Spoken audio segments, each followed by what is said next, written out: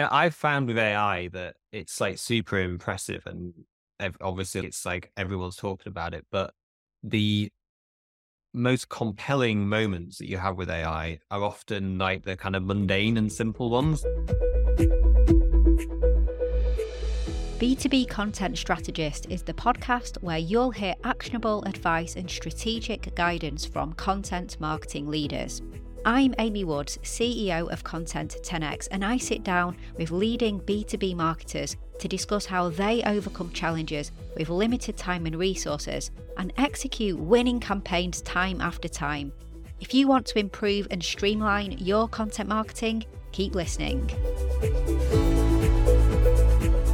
Hello and welcome to this episode of B2B Content Strategist. I'm your host, Amy Woods, founder of Content 10x, and in this episode, I have not one but two fantastic guests. I'm speaking with Charles Hague and Katherine Threadgold from Glean.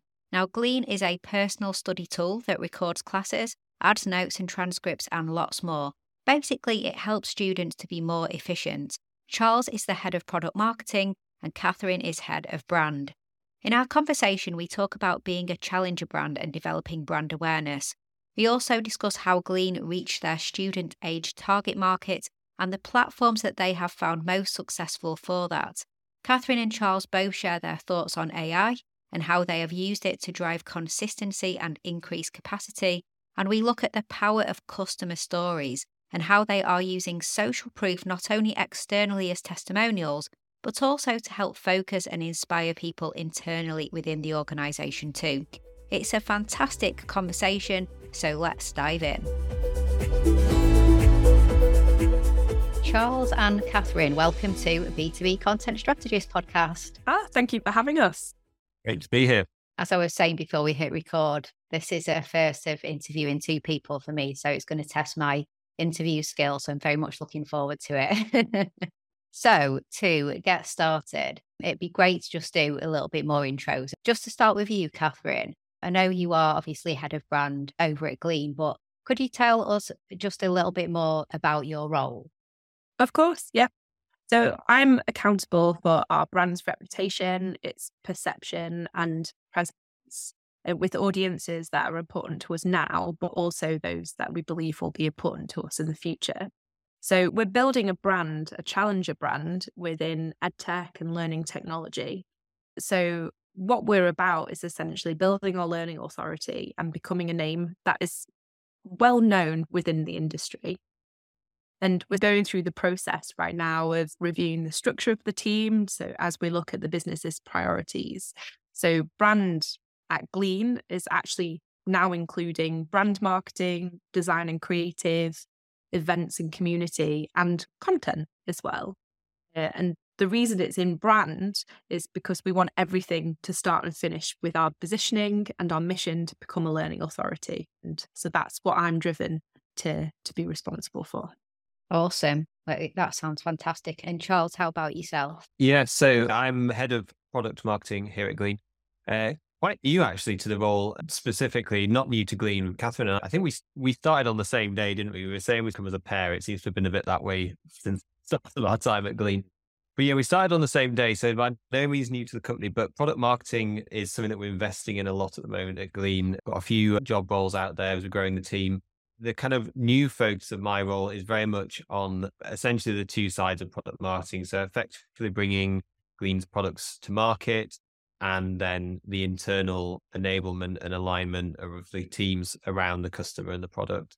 And yeah, as with, I think all of the best product marketing, take a very customer-centric approach. So content-wise, I think the interesting thing about content with product marketing is you've got external content, customer stories, stuff around product launches, all of that good stuff. But then there's also quite a bit of internal content to think about as well, and all that enabling content for the other team, which is super exciting and it's good to have renewed focus on the both sides.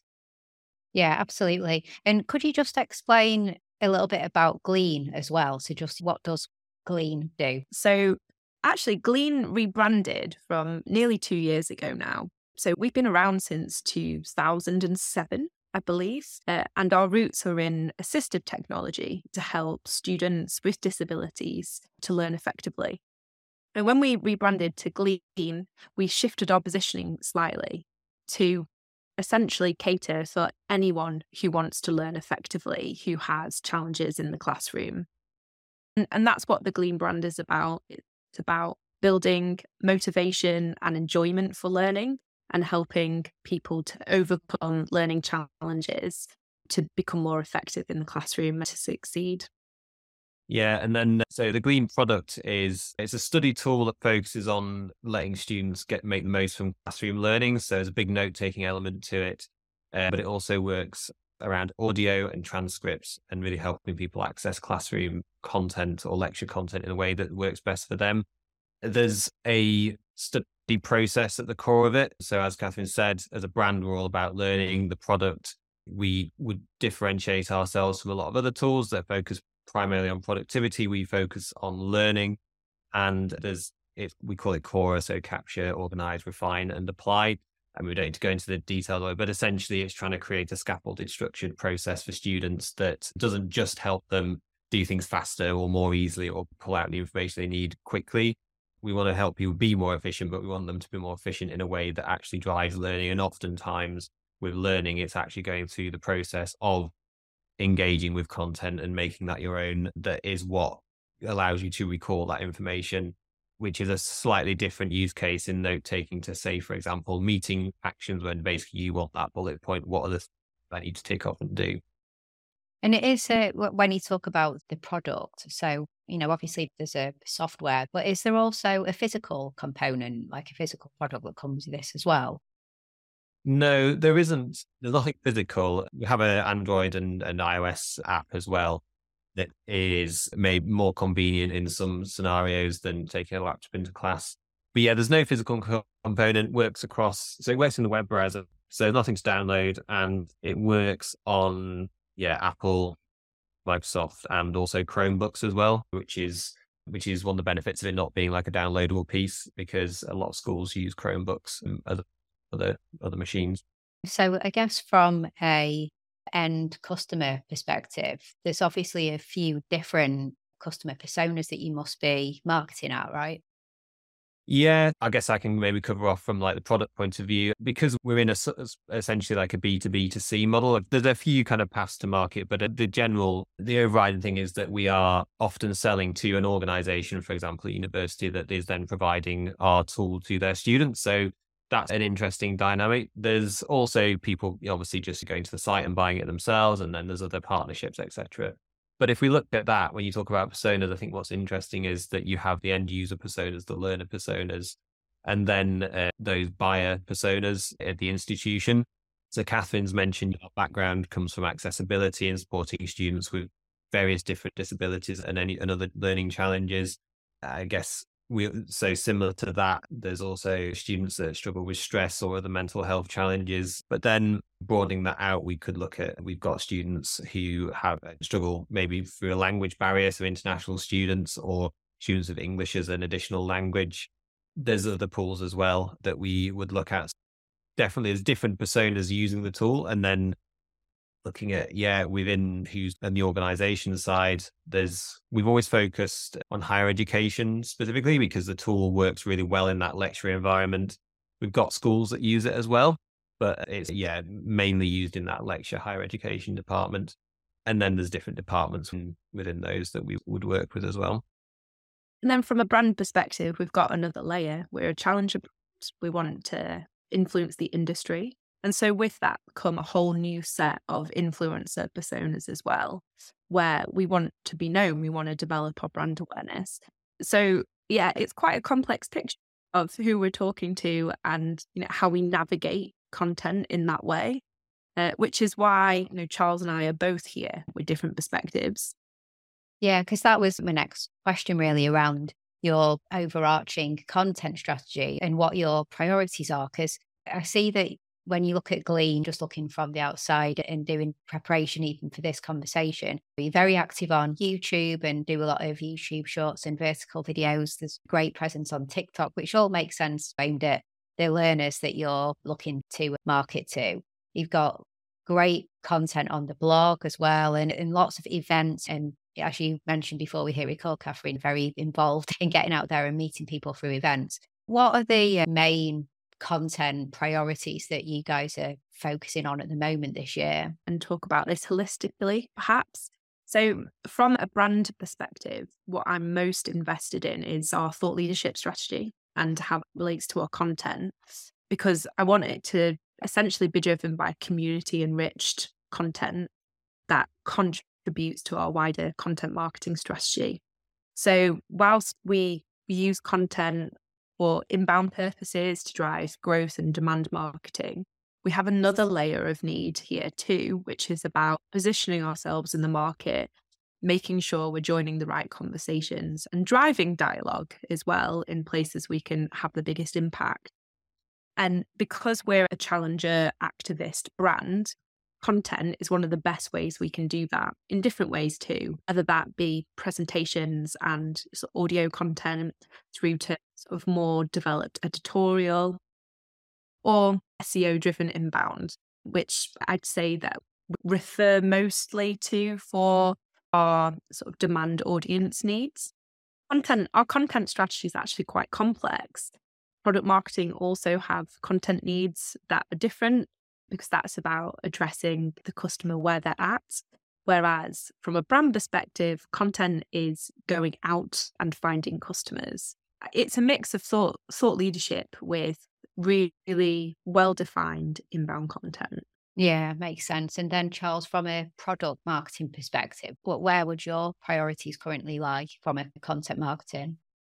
The big one at the moment is proof, making sure that we've got really great customer stories, whether that be the people using the tool, the people providing tool to learners. I think that the voice of the customer is super important, both internally and externally. And a lot of these pieces of content around proof do also serve a bit of a double purpose. I think it's great for, obviously, you're going to use testimonials and case studies, etc., externally, but actually having people internally able to hear directly, because not everyone has the opportunity to speak to customers day in, day out, or even as much less than that, be able to actually share the problems customers are facing and how the tools is a solution for them in their own words is critical.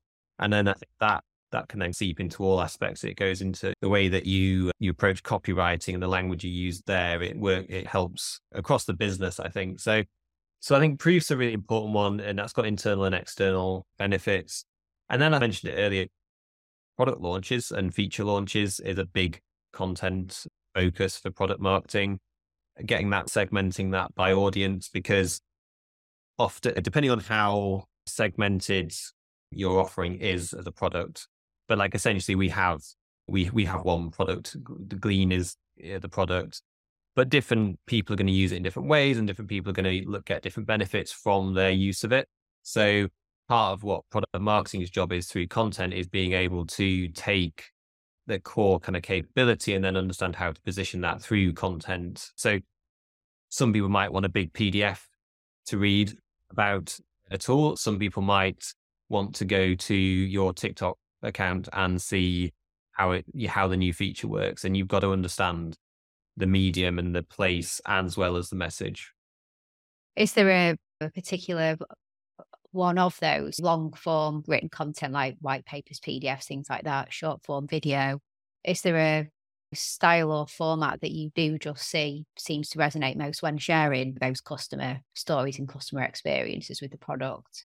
We have found in education that like the webinar format is king. I have a few hypotheses why that might be. I think the main one is that it works really well with the overall like academic schedule. Perhaps this would be a great thing for us or someone to actually dig into, like why.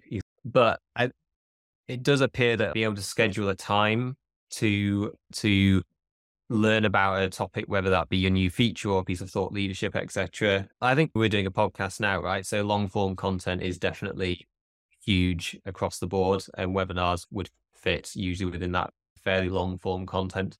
It's a nice medium that you can share your visuals, you can play around with the format quite well. And then, but that's definitely more on the organizational side, the B2B side, I would say. On the consumer side, the B2C or the end user piece, to be honest, I think we're still learning a lot of that. And I think it's a quickly changing environment as well. Yeah, definitely. We've been experimenting now for the past 6 months in how to engage and build a community of students, of learners. And we've definitely learned a lot. You mentioned that we're active on YouTube Shorts. That has driven the biggest audience growth that we've seen so far. We immediately went to TikTok. It felt like one of the most obvious places we were going to find our sort of younger student body. And we've certainly seen that. However, in terms of like actual content and topics, I don't think we've necessarily landed yet on what's going to drive that conversation and gain traction. So we're still in that experimental phase. It's interesting because the universities that we sell to through a B2B model are also in this place. They're trying to find where their student audience is and adapt. So it's been great to join those conversations from a vendor perspective and just understand it a little bit differently with them. And I'd say across the industry right now, we're not entirely sure how to engage this age group with content. We have great hypotheses and we're seeing some engagement growth in different areas, particularly social. But without a doubt, the best content form is video. It's the chat that we're experimenting with. That completely makes sense. And that's quite a consistent theme that we've been having across this second podcast season that we've done, with the emphasis on video, especially when we've been speaking to organisations aiming at that younger Gen Z and younger population. In terms of your content marketing, like your workflows internally when you're producing, creating, distributing content, have you guys started to use AI much? It's a hot topic. Everyone's talking about ChatGPT and everything. Is there anything that you've been doing to test, embrace, iterate with AI? Yeah, we have started using AI, and it is one of our sort of company's goals across the business this year to try and embed AI more into how we work. So we've tested Jasper AI, and that's now part of our process. I think other tools that you don't necessarily immediately think of would be, we've got Brandwatch, we've previously used Meltwater, so social listening, and that's AI collated insights, and they're fantastic for driving topical content that helps us engage, particularly with the younger audiences, because everything is quite thematic and topical. So they're great tools. I'm a writer myself. I now have embedded ChatGPT into just how I work, not to write it for me, but to prompt direction. I found it incredibly helpful. Even just typing in, what does this audience group understand about a topic, and getting that back. So it's helpful for tailoring content to audiences as well. I've found with AI that it's like super impressive, and obviously it's like everyone's talking about it, but the most compelling moments that you have with AI are often like the kind of mundane and simple ones. Well, I think one of the best examples is, I don't know if you've used the Adobe AI that cleans up audio. So it'd be super useful for this exact use case where you're doing podcasts or any kind of recording remotely where not everyone has great mics. I'm just using my laptop's inbuilt mic for this, but it will clean up the audio and make it sound like studio level.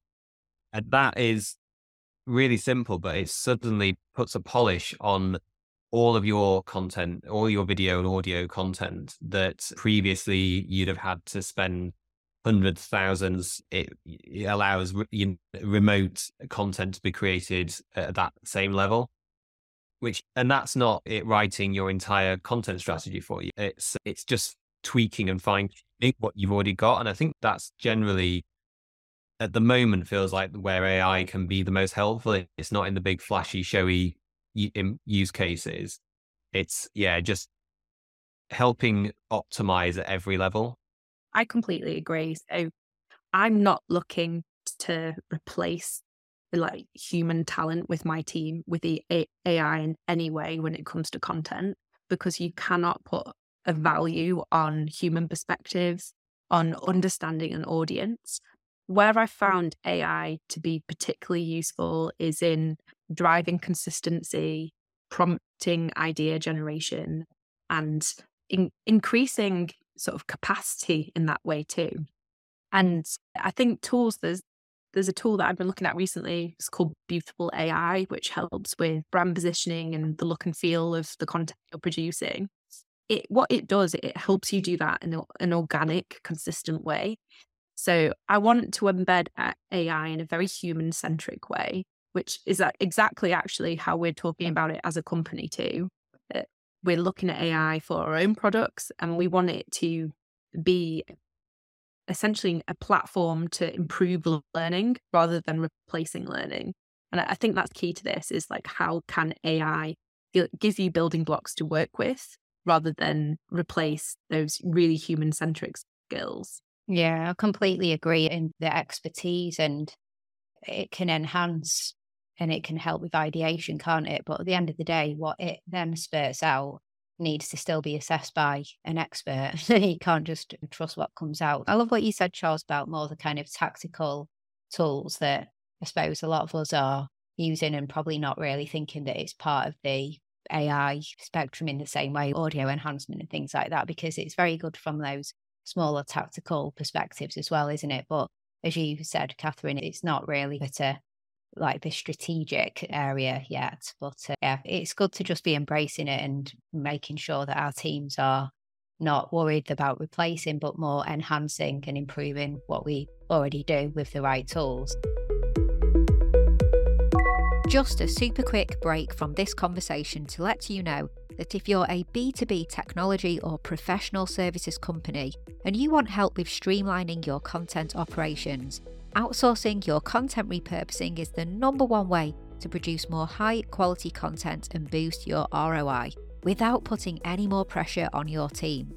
In fact, it could save your team up to 30 hours per week. We offer content repurposing services for video and audio content. Whether you have a show or you're launching a brand new one, maybe you have an archive of awesome content, be it webinars or a virtual event, or you want help creating thought leadership content that we can repurpose, we've got you covered. Head to content10x.com to see how we can help you and start increasing your efficiency and the value you get from your content. Now back to the conversation. I guess talking about that, bit of a segue into the next area that I wanted to ask you about, which is around, from a marketing perspective, what do you decide is expertise that you really do want to keep in-house, and what kind of areas do you look to outsource, from paid social or SEO, etc.? Is there key areas that you prefer to get those experts externally from versus in-house and vice versa? It's a really good question. I think something that we're constantly battling to understand better ourselves. We've got a really strong team at Glean with a mix of generalists and specialists. And I think we are now looking to expand with consultants and with agencies more, because really it comes down to capacity. So those skills that we believe are driven by strategy internally. So from a brand perspective, our look and feel, for example, making that distinctly us. We're much more comfortable with that being driven by someone internally who understands the context and has a better idea of the path that we're taking. I think when it's additional specialism and expertise that we're experimenting with, I think that's when we really look to agencies and consultants to help boost our growth. And then it's a continual assessment of when's the right time to bring it in-house, if it even is a right time. Because at the end of the day, agencies give us access to a whole host of spectacular talent just through one or two key relationships. Yeah. For me, it is, I don't think there's ever like a clear answer on this question. It is very much role or capability by capability that you'd look at it. But some things I like to think about are, if you're looking at the need for a particular capability or resource, is the need for that going to fluctuate a lot? So if you're going to, some months need tons of resource, others there's not going to be any. That's a really good point where you're going to outsource it, because that's the beauty of an agency relationship, is that you can have those working relationships where you add more capacity and not. And it's also not a good experience for someone internally to be really up and down in terms of their workload. Again, if it's I think, Catherine, you were saying this, but if it's a role where a significant amount of onboarding is needed to, say, for example, really understand the brand and the direction we're going in, etc., then that for me is probably less of a less good candidate for outsourcing, because you're going to spend 6 months building that knowledge, and then if you put that investment into a particular person or group of people, it's probably better to have that in house. But there's definitely not a clear cut answer on either of those. It depends on budgets as well. We might have more flexibility to increase our sort of marketing and brand spend versus increasing our sort of salary spend. So we might have to make some decisions based on that at times. But I think it is something that we're constantly reviewing, but it's strategy led more than anything else. And also looking at the culture of the team. Do we feel that actually bringing some new talent, new perspective into the team is going to energize? I think that's always something to consider too. Yeah, I completely agree with you. And as you said, priorities, budget all play a really big role in all of that, as well as culture and everything else. Completely makes sense. This next question, I'm going to ask you both actually, because you're both going to have different answers to this, because it's quite personal. So I'll start with you, Katherine. Could you share one of your most memorable content marketing initiatives? So just something that really stood out in terms of like just a great content marketing initiative and the results of it. Yeah. So I think the one I'm actually going to touch upon, I don't have necessarily any key metrics to share, though garnered a good audience. We had good traffic with it. It was more the strategy behind it, which I think it recognized a shift in how we were approaching content. And that was our experiential learning content series that our content writer, Luke Garbett, put together. And the idea behind this was that we wanted it to help position the brand as a learning authority, moving away from our traditional stance previously of only being about assistive technology. But we looked at the content itself as actually showing the experience of learning. So this content wasn't just text. It had different ways to interact with it, had prompts with questions throughout where you could reflect on what was said. And it was a series, so you were asked to develop your knowledge over time. And I think this was a great example of how content can reflect brand mission, brand positioning. It can reflect the product as well, but also can be experimental in how you receive it. On the surface, it was long form content, but actually the different ways to engage with it meant that it did cater to lots of different sort of audience types. And it's a content series I'm actually really proud of and has formed the basis for how we approach content going forward. I was going to ask you that if it's changed how you've done things going forward. And clearly you said that it has. So what a great example. Yeah, definitely. And it was SEO driven at the same time. It took all of your standard content principles, but just looked at them through the perspective of what we wanted to stand for as a brand. And it was definitely a turning point for how we thought about content. Awesome. And Charles, how about yourself? You said most memorable. For me, I think it has to be the webinar series that we did over lockdown and COVID, because we've always had good turnout, but we had like hundreds and hundreds of people on these webinars.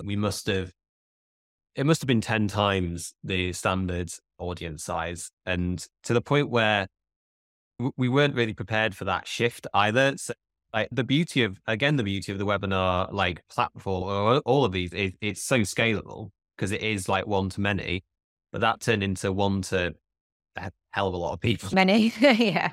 Many, many's. Yeah, but there's a few things that were really great about that. After we got over the initial, that's a lot of people to be presenting to, it was great to feel the community coming together in that time. So that was the first thing, was it.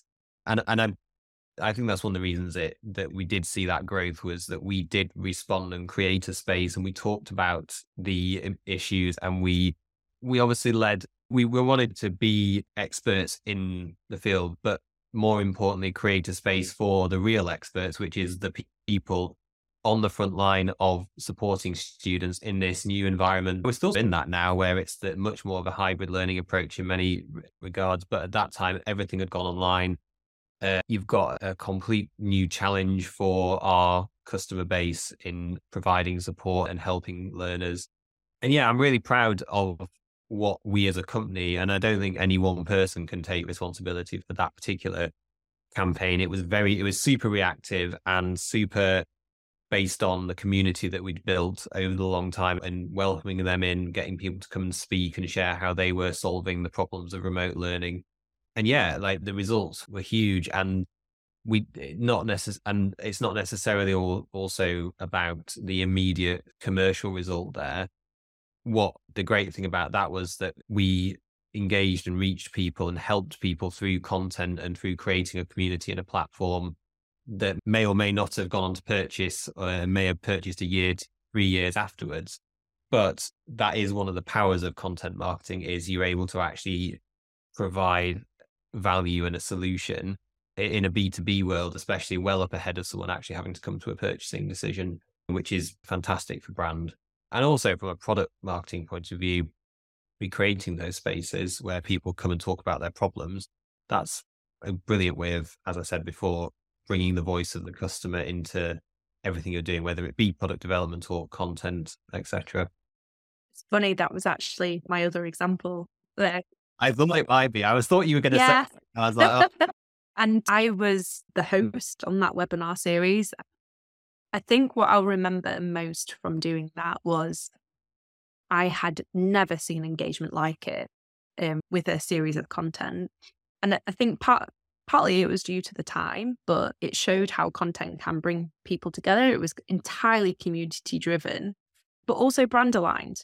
And I do think that we've built on that consistently over the last 2-3 years, to the point where we have a very well attended regular webinar series.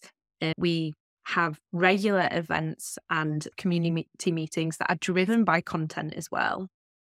And so that webinar series really did set us up for success with content marketing in a very simple, long form format that has actually, we've kept with it since then. And it was distinctly clean as well, which is why it works so well for us from a brand perspective. Yeah, that's awesome. Are you still hosting them now as well, Katherine? Or no, not anymore. We have wonderful speakers from across the company who lead sessions. And I think the best thing about that is that our community audiences get to speak to different people across the company with different specialisms. And that's how we're growing it moving forward. yeah, the key word that keeps coming up is community, isn't it? And it completely makes sense to do that and strengthen and broaden the community by having more exposure to different people within Glean. So that's awesome. On the flip side, maybe you both have an answer to this, or at least one of you, hopefully. Do you have any cautionary tales of content marketing woes where something maybe didn't quite go to plan, or any kind of funny stories of marketing fails? For me, none of like utter failure. There's been definitely a few initiatives that maybe more just fell a bit flat or didn't really get that traction. And I often with the danger with content can be discovering a really great like hook or creative piece and then hanging the whole campaign off that. I think that's just in slightly the wrong order. I think what you want to look at is, as you know, Catherine's been talking about brands. So it starts the brand strategy, and it starts with what do we stand for, what's important to us. And then there's the kind of product marketing side of specific positioning for different target personas and the messaging there. And then you arrive at the creative point, and that's when, with all that in place and that strategic piece done and those foundations laid, that's when you start the creative ideation. And when you do it in that order, which doesn't have to be a super lengthy process, like that, the example we just shared about the kind of webinars around COVID and remote learning were super reactive and super quick, but they did follow that process. Like we knew what we was a brand and we knew what we wanted to do, and then we knew what our customers were going through, and we responded with content that was aligned with that. There's been a few occasions where online campaigns I've run where I remember one that we did, which was play around with that whole teach a man to fish, eat for a day, that whole metaphor. And it works, and it's not necessarily like a terrible campaign or anything, but I think the problem was I started with the clever bit, the analogy, and saw an opportunity to do something creative. Whereas, it just wasn't answering a specific pain point particularly well, and it wasn't landing with a particular audience so well. So that would probably be my caution to people, is to use creativity to bring a strategy to life and turn a strategy from a pretty bland document that gets written internally to make sure everyone's aligned into something that people out there in the real world want to interact with, and that elicits an emotional response that drives the strategy that you've determined, rather than going, this is a really brilliant creative idea and let's try and match it to something that we want to achieve. That would be my thoughts on that kind of cautionary side of things. I completely agree. And I think the one thing I would add to that is there are different types of content, and you can't approach all with the same process and means of attack. There is a time and a place for SEO driven content, and you can't always be driven by keywords to create something that feels authentic and credible to your brand as well. Thought leadership is always going to be a slow burn, and you have to dedicate time and be consistent with it until you get results. So I'd say you can't apply the same metrics to every single piece of content, and you have to be wary of vanity metrics too. Whilst you might see some very quick wins with some areas of content that are quite easy to find a direction for, ultimately you have to hold true to what your strategy is and give it time and space. And there's been plenty of times where I've been caught in a trap of, I've only got so many resources, the team only has so much time to approach things, and it feels like a bigger win to hit some keyword placements. But actually, what paid off in the long run was things like the webinar series. Look strategically at where you want to be using content effectively, and keep banging that drum to leadership or whoever you're talking to justify the time that you're putting into it. That ultimately it's about your brand and it's a slow burn. Yeah. And that's the thing, isn't it? Keeping banging that drum and getting the right stakeholder commitment by understanding the strategy and what you're trying to deploy and the reasons behind. That's awesome. I've got 3 final quick fire questions. You can both give me your quick fire answers. So what would be one tip that you would give your younger self starting out in your career in marketing? Quick tip if you had a minute with yourself. I would say learn about what marketing is in its entirety as a strategic part of a business, not just the area of marketing that you've been asked to be responsible for. By that, you don't need to know how to do it in your first 6 months of a marketing role, but you should know essentially what market research is, what segmentation is, what targeting is, what positioning is. Because then when people use these words, you'll know what they're talking about rather than just jumping to a conclusion in your head. So just do a bit of basic, unless you've come from like having studied marketing at uni or something. If you haven't got that, just do a little bit of learning about the basics. I'd say to build upon that, never assume that you know your consumer or your audience. Your audience insight should always be backed up with research, because you fall into a trap then. If you come into a business and you're writing for a student and you're just a graduate, it's very easy to write for yourself. Within marketing, everything should be driven by your audience. We've talked about being community driven, and that's essentially what we mean. Remember who you're serving, and ultimately that everything will fall together from strategy right down to writing that short blog, as long as you have voice of customer in mind. Yeah. And it's a constant process of staying attuned to your customer as well, isn't it? So it's not a tick box No. exercise at all. It's something that should be embedded in your day to day. And I remember when I was first starting out, I used to someone told me, like, spend the first half hour of your day going out and just reading the news that you think your audience reads. Try and get into their mindset. What are they seeing today? And that was a great tip. But I think really what that advice was saying was, you're not your audience. So continually think about who your audience are and what's influencing them and what they need. Yeah, absolutely great advice. Love it. What's a typically overlooked or undervalued tool that you recommend that marketers should check out? I would say messaging. It's not really like a piece of software or anything fancy like that. It's just knowing what messaging is versus what it's messaging isn't positioning and it's not copywriting. It is a structure and there's tons of ways of approaching it.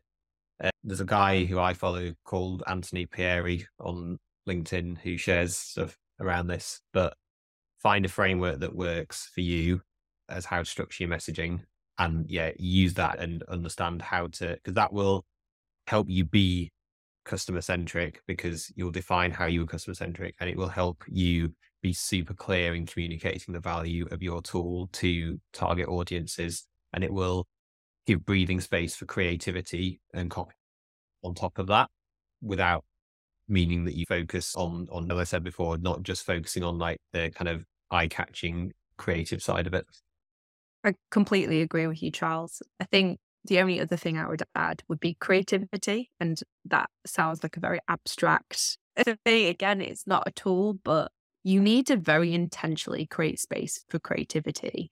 And actually, within any marketer's role, creativity is a superpower.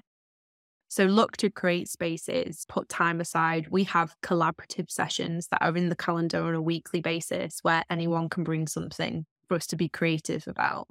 We use Jamboard almost obsessively. We make sure we share things that we've seen and be intentional about being creative, because I've talked to many marketers who said, oh yeah, I love the idea of marketing because it was a creative job that I could go into. But you very quickly lose that intention if you're not consistent with it. And creativity is what makes us stand out as a brand. So be intentional about being creative. Yeah, absolutely love that. Right. I think sometimes people think it's they're going into something more creative and then for whatever reason within the organization start to feel the creativity draining away a little bit, and you have to make it part of the agenda as you guys do. And I think people visualize it all being like Don Draper from Mad Men with a cigar and whiskey and just saying profound creative things all the time. But it's not quite like that, is it? No, and everyone's creative in different ways. That's probably Exactly. something as a leader and manager you have to recognize is that pulling everyone into a workshop is not how every person is going to be creative. So really get to know the people you're working with and understand like how you can inspire creativity in them. Yeah, absolutely. So it's something that I've been trying to learn is just as a leader of creatives in terms of how to best motivate and all of that as well. It's very important to just understand those different types of people with different skills that they bring to the table. So really good. So finally, if you could create any kind of content, so you've got unlimited budget, unlimited resources. So it could be some kind of reality TV show at Glean or big billboard in Leicester Square or Times Square or something like that. What would jump out to you as if we did that, if Glean did that, we've got all the money, all the resources, that would be amazing. I actually have one that's on my Glean bucket list. I did a stretchy document and part of it was aspirational to the point of might never happen. And I would love for Glean to have its own TED Talk series, like akin to a TED Talk series. We're about learning and enjoying learning. And one of the brands that screams that for me is TED and the TED Talk. So that would be my absolute dream. I love it. The thing I think of in the moment is Apple have just launched their Vision Pro, right? The kind of augmented reality. I think are they calling it spatial computing though? Be cool to see what content options that kind of tech would bring. Probably need a sizable user base to make it worth investing in just yet. But I think it's like over $3,000 for a headset, right? Maybe wait until it gets like cheaper for people to access it. But yeah, like the idea of, I don't even know what that would look like, but the experiential opportunities of a medium like that is super interesting. And you could see a lot of opportunities to convey the problem, like put people in scenarios, in lectures, in classrooms, in different kinds of environments, or even how will, if that kind of tech takes off, how will that actually change learning itself? And yeah, so yeah, that'd be interesting if we could somehow leverage that kind of technology. Yeah, invest in some big R&D type project to fully work out what Glean could do. Yeah, that would be awesome. But like you said, it's that kind of technology's got the potential to really impact learning overall and the whole educational experience, hasn't it? So it's quite interesting to see what's going to come from all of this. And just AI, I mean, like this time next year, things will be very different in the world of education, I guess. So it's all exciting times. Thank you so much for coming on to the podcast. It's been absolutely fantastic. Really enjoyed the conversation. Is there any way you'd like the listeners to go to find out more about yourselves, connect with you on LinkedIn or anything like that?